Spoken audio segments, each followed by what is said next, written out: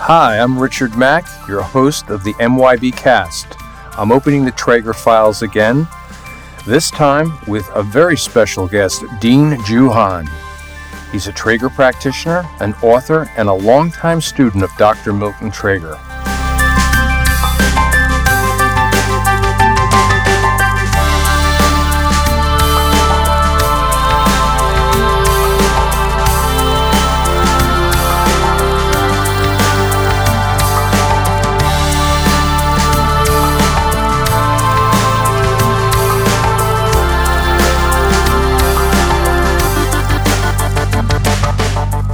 I'm excited to welcome Dean to the show. Dean, how are you? I'm good. So, Dean, I understand that you got first involved with Traeger when you met Milton Traeger at Esalen, while you were a member of the Esalen massage crew back in 1974. Do you care to touch on that a little bit about how that came about? Milton was invited down to Esalen to spend a couple days, and I just saw this sprightly little elf traipsing around the dining room and the deck, and he gave a demonstration while he was there one night, and that demonstration just blew the lid off the top of my head.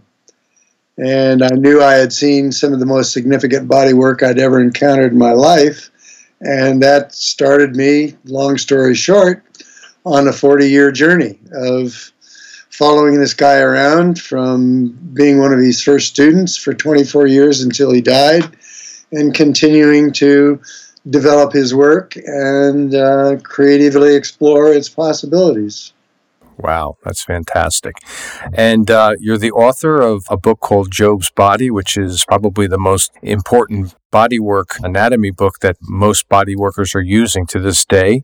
And another book that you're authored is Touched by the Goddess. And what is that about? That's a collection of essays I wrote over a several-year period that touches on various social, physical, psychological, spiritual aspects of bodywork and the awakening of consciousness through sensory awareness. And both those books are available through your website, Amazon. How could somebody go out and get a copy of these books? I think probably Amazon is the most readily available. Great. So that's a little plug for you. Okay, without further ado, let me bring Madalena Ferreira into the fold. Madalena is a founder of Mind Your Body, and she is a Traeger practitioner along with a yoga therapist, and she will be the moderator for the panel in September at this Traeger conference where you will participate. So let's begin. Hi, Dean. How are you doing today? Great. Great. It's so good to have you here with us. Oh, I'm very pleased. In our last podcast with Dr. Nancy Cotter, who's going to be one of your co-panelists at the upcoming conference, she noted that mainstream allopathic medical care, which is exceptional at focusing on the acute care of the patient, she said it really makes up a very small percentage of total care for people. I think she was quoting a report put out by the CDC called Healthy People 2020, and she said that that was about 10%. The real impactful contributor to people being able to manage their daily life and their well-being, according to this report, was lifestyle. I don't know if it's true, but I would speculate that that's because so much of what people are encountering are issues that are related to and originate within the mind. Back in the late 1970s, when you first encountered Dr. Traeger and you heard him say, "It's all in the mind," that was a pretty revolutionary statement, wasn't it? Yes, it was, and it was a real paradigm shift in bodywork. You were a crew member at Esalen. Had you ever heard anything like that before? Well, when I trained and worked at Esalen, I was immersed in the Esalen smorgasbord of Gestalt therapy, psychological group therapies of various kinds, all kinds of emotional work, cognitive people who came with their scientific workshops to present their views. Richard Feynman, the physicist, was among them. And a lot of workshops and private sessions that people were doing that had to do with their mind, with their psychology, with their lifestyle. And so it was clear to me from the very beginning that what I was up to as an Esalen massage therapist was not just slicking on the oil and massaging people, but being a contributing member to that overall psychological, cognitive, somatic unfoldment people were going through. So I know you have a really great story that I've heard you tell before about your first experience hearing him talk. What was the impact of that like to you, especially since you were already kind of dabbling in that aspect of things? How did his presence and his philosophy impact you? Well, I watched him do a demonstration one evening at Esalen, and somewhere in the Esalen video archives is a copy of that demo, and I'm sitting there on the floor in the front row watching Milton fling this body around. I couldn't even figure out how he was managing to keep it on the table, and just watching unbelievable releases happen with this woman on the table. And I was just sitting there with tears streaming down my face, my t-shirt soaking wet, and I just said to myself, I've never seen anything like this. This is just off the charts amazing. So the guy hit me hard. And at first I didn't think anybody would be able to learn it. It was just so quick and deft and idiosyncratic. Then I watched Betty Filler learn to do it. And I said, okay, the jig is up. I can't dodge that bullet anymore. So then he would come from time to Esalen to give short classes. I became one of his initial students and stayed a student of his, worked training personally with him for 24 years. And, you know, with this business of it's all in the mind, what Milton meant by that and what he said in conjunction with that is the mind is running the show. The muscles are dumb, he would say. The muscles can only respond to stimulation from the central nervous system. And duh. Right. So if you're not reaching those mental precincts, both conscious and unconscious, no lasting change can really occur. You're just pushing tissue around. And the aspect of the mind that Milton was reaching was both conscious and unconscious. On the conscious side, the rhythmic movements and tissue shimmers and range of motion swings that the work consists of is constantly sending a barrage of sensory information to the mind that is giving the mind a clearer and clearer and finer textured picture of the body. And most people are walking around in their upper cortexes and are not paying attention to what's going on downstairs in any detail. This is how all these dysfunctional unconscious habits build themselves into our movement repertoires. So one of the primary purposes of the work is to elevate sensory awareness, because without sensory awareness, you can't get anywhere. If you can't feel it, you don't even know what it is. If you can't feel it, you can't change it. Then the unconscious aspect has to do with the fact that, and this is a little factoid from Roger Sperry, who was a Nobel Prize winner in neurology. He said towards the end of his research career that he estimated that 90% of the central nervous system was involved in motor control, one way or another. Our cognitive beliefs, our current emotional states, the monitoring action of the cerebellum, primary survival patterns that are laid down in the brainstem, and descending down into the spinal cord reflex circuitry that finds its way out into the muscle cells and finally stimulates them into operation. All that assembly of central nervous system tissue, it contributes to motor control. Every motor nerve in the spinal cord can accept up to about 15,000 synaptic connections. And these synaptic connections, coming down to every single motor unit, are the assembly of all of that cognitive, emotional, sensory motor monitoring neural traffic that's going on in the brain and the spinal cord in the peripheral system. And 90% of the neurological control mechanisms of the control of my movements occurs on an unconscious level. The only thing I really have conscious control of is my intention. I intend to reach out and pick up the glass in front of me. I execute that gesture based on that intention, and I successfully get the glass and the water to my mouth. But how I did that, the hundreds of thousands of little synaptic squirts, the tens of millions of myosin actin interactions as the muscles lengthen and shorten to accomplish that gesture, all of that happens on an unconscious level. There are thousands of variables in any given millisecond operating. So I could not possibly track that consciously. I just say, Dean, reach out and pick up glass. and my body does it. And how my body does it is largely an unconscious process. This is why how I do it has to encounter all the previous ingrained habits that I've developed.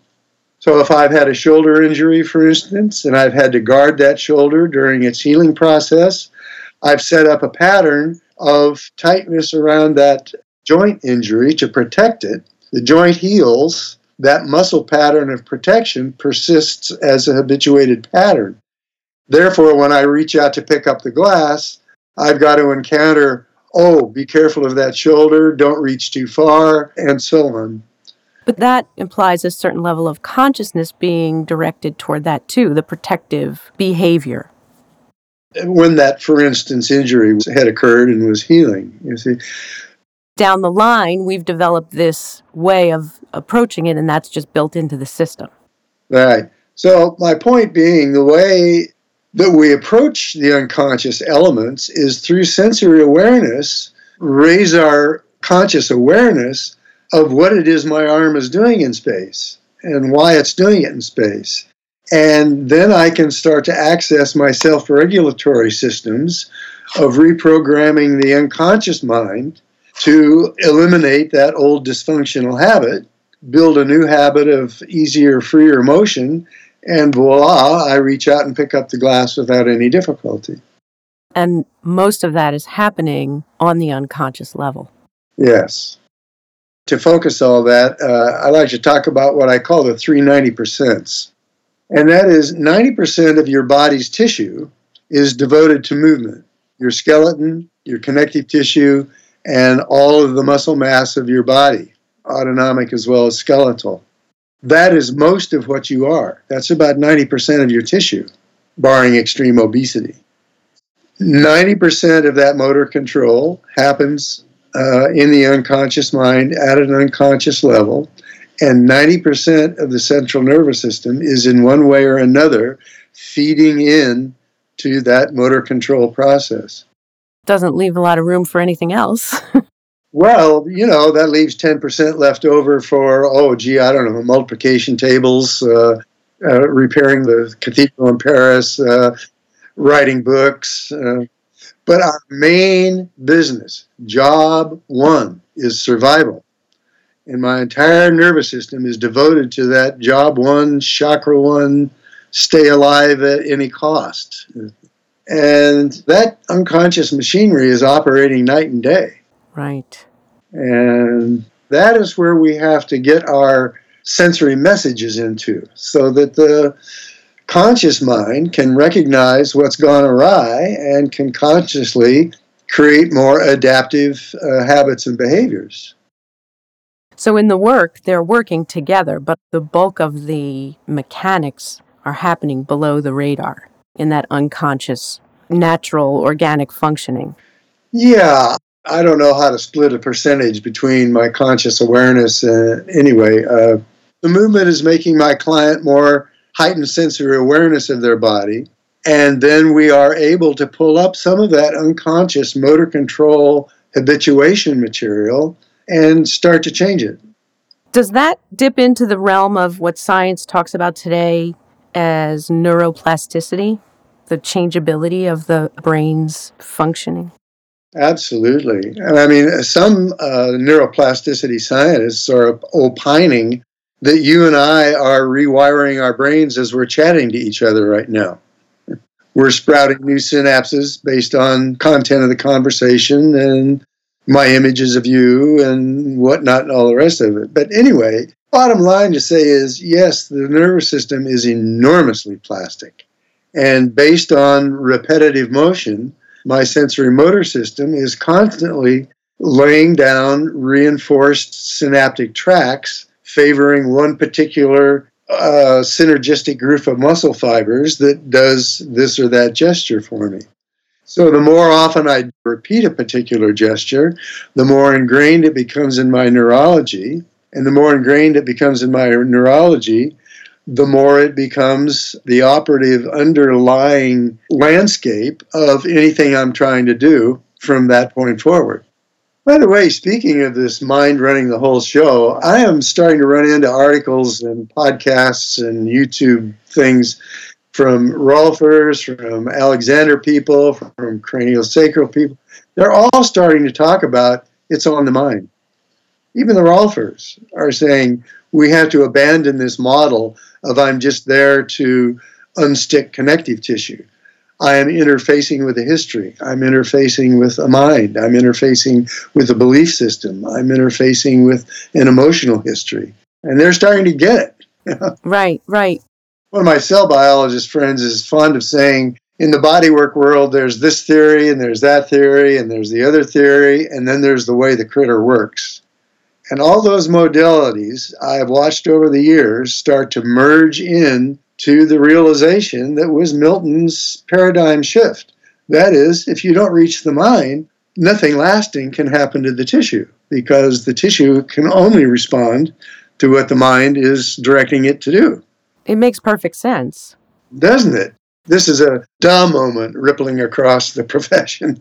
Right, but we've come a long way from when Milton first said it, and it really wasn't commonly understood. Right. Well, and this plunged me into a lot of the reading and research I did for Job's Body and other articles and things I've been writing. That, yes, I had my anatomy background. I knew the layout of the muscles and connective tissue vector systems and one thing and another. But I realized if I didn't dip seriously into the neural precincts of the sensory motor system and the gamma motor system and the muscle spindles and the Golgi tendon organs and all of that unconscious motor apparatus, I had no hope of really having a concrete scientific understanding of what the hell Milton meant. But as I've continued my reading over the years, and as I talk to other people who've been doing their neurology over the years, it's becoming clearer and clearer what the neural thresholds, what the neural pathways are between a state of consciousness in my mind that is reflected in my movements, that are picked up by the movement quality of the client's tissues, and from the movement of the client's tissues to the client's mind, there is a transfer of that feeling state. And it's not totally opaque how that happens. This is how sensory information enters, is processed, and is translated back out into motor response. And we're just intervening in that feedback loop and providing new messages of sensory awareness, not only a finer textured picture of my body parts, but a feeling state that I'm transferring through the client's tissue to their mind of what is softer, what is freer, what is my conscious attention here and now? What is that open question mark of what is really authentically happening inside me and around me? All those issues come into play, and that's our playground with this Traeger work. It's almost as if the planted seed at the beginning now is just being unraveled over all these years, because you don't really have to understand all this to get that response from the body. Milton couldn't care less how it happened. He would always tell me, Dean, don't confuse him with all that science. It's just a feeling. And I would say, yeah, but Milton, I'm interested in what that feeling is and how, in fact, it's best transferred and what's going on in the mind as this therapy session is unfolding. It's a kind of a weird thing because it almost seems like there's two camps. Like you either understand it scientifically and you have the research to back you up, or you do it and you create the result. Is it necessary to merge them together? That's what this conference is going to be about, really bringing in the neurology to the practitioners doing the work. Well, to Milton, the neurology of it and the hows and whys and wherefores, as I said, didn't really matter. He just knew it worked. But do we need to get that into it, Dean? My curiosity has spurred me over the years to try to be a bridge between that neurological scientific understanding of the nervous system and what Milton was talking about when he said it's just a feeling and it's all in the mind. I don't know how necessary that is, but I find it fascinating. Right. Plus the fact that I find it an enormously persuasive tool to be able to pull people into an interest in the work. Milton always used to say, until you've felt the work, you don't know the questions to ask. After you've felt the work, the questions don't matter. I think that's really true. But what I wonder is, in your process, because of your fascination with the science and the whys, how did that change your work? How did finding out and understanding with your mental comprehension, your cerebral cortex, how did that change your work as a practitioner? Oh, enormously. I felt that the deeper my understanding became about the neurology that I was interfacing with, the more quickly I could identify and pick up cues, the more quickly I could understand what the nature of a resistance is. Is this a temporary tick? Is this a block that's been there for 20 years? And this has all become so baked in to what's going through my mind as I'm working, I scarcely know how to even tease it apart anymore. It becomes fundamental for practitioners to develop themselves through the science, yes? Yes, I believe so. And also, having the language to understand that neuroscience and neuroplasticity and how the system works that we're interfacing with and how to talk about it is an enormously powerful, for lack of a better word, marketing tool. I mean, when you say it's just a feeling, they're going, oh yeah, California 60s, 70s woo-woo, right. But if you can talk about how it works, why it works, the scientific basis of why and how it's working, people get pulled in. Their interest is piqued. They know that language. They say, oh, this is real. Oh, okay, I'm about to learn something about a different paradigm of bodywork instead of, oh, yeah, right, it's all in the mind. Thank you very much. So you have been there from the very beginning, and the time really seems to have come now from the standpoint of what science knows and what Milton knew of where the work's going, what we need to do, how do we fit into the new medicine model. Milton banged his head against the prevailing medical model of his time for decades, trying to interest doctors in his work. That's why he took the time to become a physician. He figured that would give him the cred, and doctors would take notice. During his time, it really didn't penetrate much. They just watched him work and said, oh, great, thanks for the hour, Milt. See you later. I was there for lots of demos, just watching their blank faces, watching miracles happen in front of them, But the paradigm shift was just too much for them in their allopathic model. That's starting to change in medicine. And what my co-panelist talked about with her 10% of allopathic healthcare is really the machinery of allopathy. Pharmaceuticals, surgeries, physical therapies of the classical kind, one thing or another.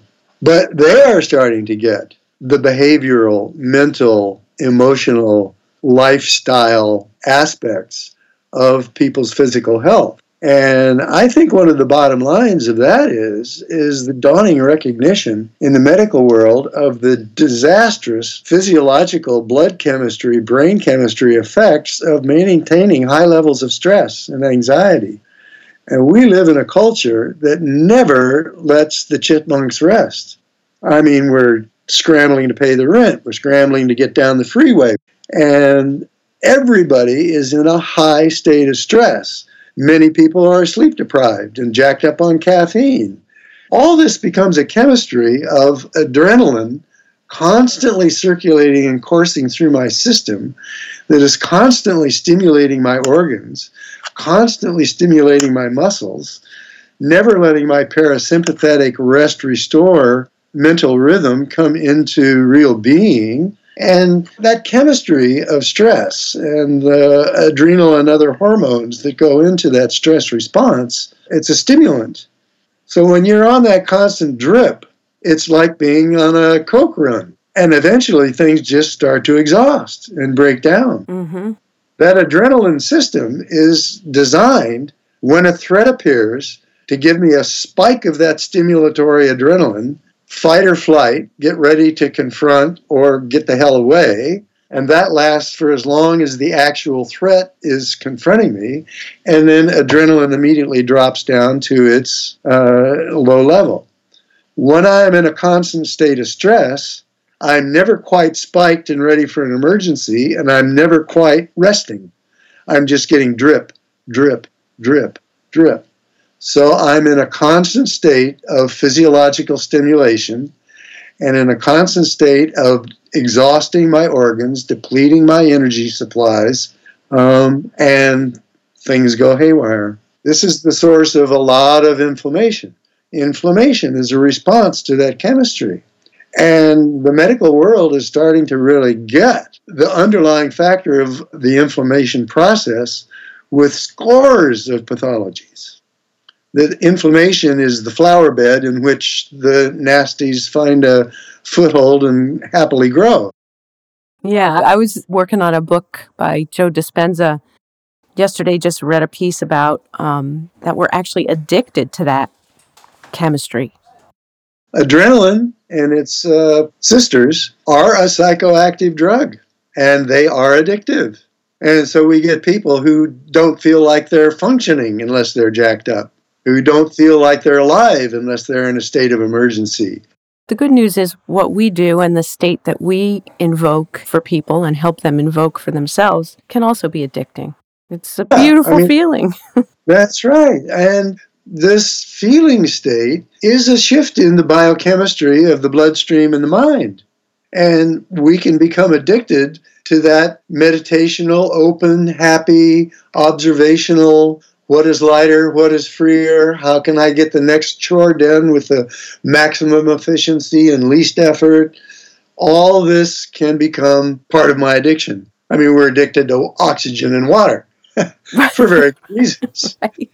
So this feeling state is like oxygen and water to the mind. It feeds the mind with how to organize healthy responses in the body and maintain our own self-regulatory systems that keep me alive and effective and efficient in my daily life. Who are your clients? Who are you working with these days, or what are you most excited about in your work? Oh my goodness, let's see. I am currently getting referrals from a clinic in Seattle, headed by a man named Dr. Brennan, who deals with deep pathology, both emotional and physiological and biochemical and parasites and all the rest of it. And he's starting to send me some of his gnarly patients and starting to get the Traeger is transforming these people's somatic lives. And in the process, transforming their whole emotional relationship, not only to their pathologies, but their capacities to heal. And I've been working with one of these women for over a year, and the transformations she's going through are just unbelievable to hear and watch. And her doctors are saying, I don't know what Dean's doing, but keep going there. Tell me a little bit more. Can you be a little bit more detailed without violating any kind of privilege? Well, one of the things that we talk about, this woman and I, is that the lethargy and the depression and the mental state that her pathologies have had her in for a very long period of time have just sapped her strength and have made her inactive. And in that inactivity and in her collection of muscle habits she's picked up over the years and whatnot, she is trapped in this cycle of, how shall I say, one of the things the Traeger work is doing with its shimmering and compressing and releasing and tractioning and manipulating the tissue is wringing the sponge of the connective tissue spider web in which all these little water balloons are entrapped, cells and little compartments that hold fat cells, little compartments that hold metabolic waste and toxicity. And this is how the body compartmentalizes pathogens, so they're not running mad through the system. When we manipulate the tissue the way we do, it's like wringing that connective tissue liquid sponge and releasing all that trapped toxicity out into the intercellular fluids, where it's picked up by the lymph system and the venous return system and filtered and restored. So typically the day after I work on this woman, she has a terrible day. She's headachy, she's lethargic, she's, it's like blah, kind of physical and mental space she's in. And then over the next 2 or 3 days, that lifts and she feels great, better than before the session, ready for more. The last couple sessions, she hasn't had that downtime. So my suspicion is we have wrung her sponge enough so that we have gotten rid of a lot of that toxic buildup in the sponge, and she's not encountering that dump into her system as dramatically. That is such an exciting description of how the work is working. Yeah. I mean, we are 80% water. We are an aquatic ecosystem. And the foundation of our physical and mental health is fluid circulation. And, standing water breeds pestilence. The only difference between the Okefenokee Swamp and a clear babbling brook is the degree of movement through the water. Beautiful. And if we don't keep that water moving through our system, we get swampy. And then all kinds of parasites and pathogens can sprout and grow in that swampy milieu. Standing water breeds pestilence. Brilliant. I have another client that I find very exciting and very interesting. He's a man in his 70s who has Parkinson's. And he contacted me, and I've been working with him now for, oh my goodness, must be close to 2 years. Do I cure Parkinsonism? No. Do I give him a much different, lighter, freer, unrestricted feeling in his body during and after the sessions? Yes. And he goes back to his neurologist, and his neurologist says, I don't know why your disease is progressing so slowly. You should be much worse off by now. And during working with me, and we got him stimulated to engage in yoga, he's taking boxing classes, and this guy has an incurable degenerative disease. The quality of his life in the midst of all that is dramatically improved. That's what we're talking about. Yeah, that's right. I'm going to ask you just one more question, and I'm so totally grateful for all of this time and the exciting conversation. The conference that we're hosting is open to the public. My hope is to attract professionals from several fields: medicine, physical therapy, yoga therapy, massage, somatic education, dance educators, even psychology and social work. Absolutely. Psychologists are starting to get it that the body might matter. The body is the repository of the unconscious.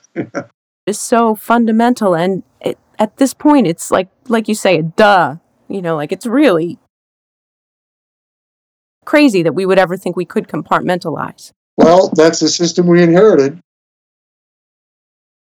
So I guess you're in the camp of agreeing that this conference could be a fit for anyone who works with people who want to experience greater freedom in their bodies, a healthier, happier state of life, or people who just want to experience that for themselves, even not the professionals, but just the public. And this glorious feeling state of lighter, attentive, showing up and paying attention, getting pleasure out of our occupations and out of our efforts. I can't imagine anybody who would not benefit from this. And over the decades, all my classes that I teach for Traeger students, I've also invited anybody who wants to come in. I don't care if they're a Traeger member or part of the Traeger training track. I want to expose them to this work. I've had Rolfers, I've had craniosacral people, I've had Alexander people, I've had physical therapists, I've had psychologists and psychiatrists of various stripes, and they all say, yes, this paradigm shift in approaching the mind and the body as a unified history and an entire intermeshed holistic system speaks to me.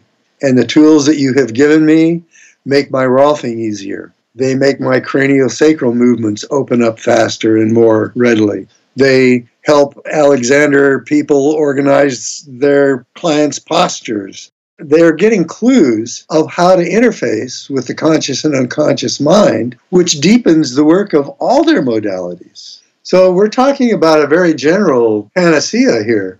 This is one of the problems that the scientific model has with our work, that they, in their research, they want to get things narrowed down to single variables, a chain of simple cause and effect. The system doesn't work this way. The system is juggling thousands of variables at any given instant. And you just have to get in there and start mucking around, start to change the drift of that. And given these tools of how Traeger gets us into the tissue and into the mind and paddling around in there, everybody's modality has seen a leap forward in their effectiveness and their understanding of what they're doing. I'm thrilled and excited. I know that we could talk for another hour, but this conference is going to be amazing, and your contribution is going to be extraordinary. I think we're going to have lots of fun. I think we are. Yeah. Thank you so much. Well, thank you. My pleasure. This has been a great conversation. I've really enjoyed it. Awesome. I can't wait till September. Me too. MYB Cast is produced and engineered by Mitch Lieber. Recorded at Beef Machine Studios. MYB Cast is sponsored by Mind Your Body, a somatic movement therapy, yoga therapy, and meditation clinic located in Cedar Grove, New Jersey. Mind Your Body specializes in the Traeger approach. For more information, contact us at mindyourbody.us or visit the Traeger website, traegerapproach.us.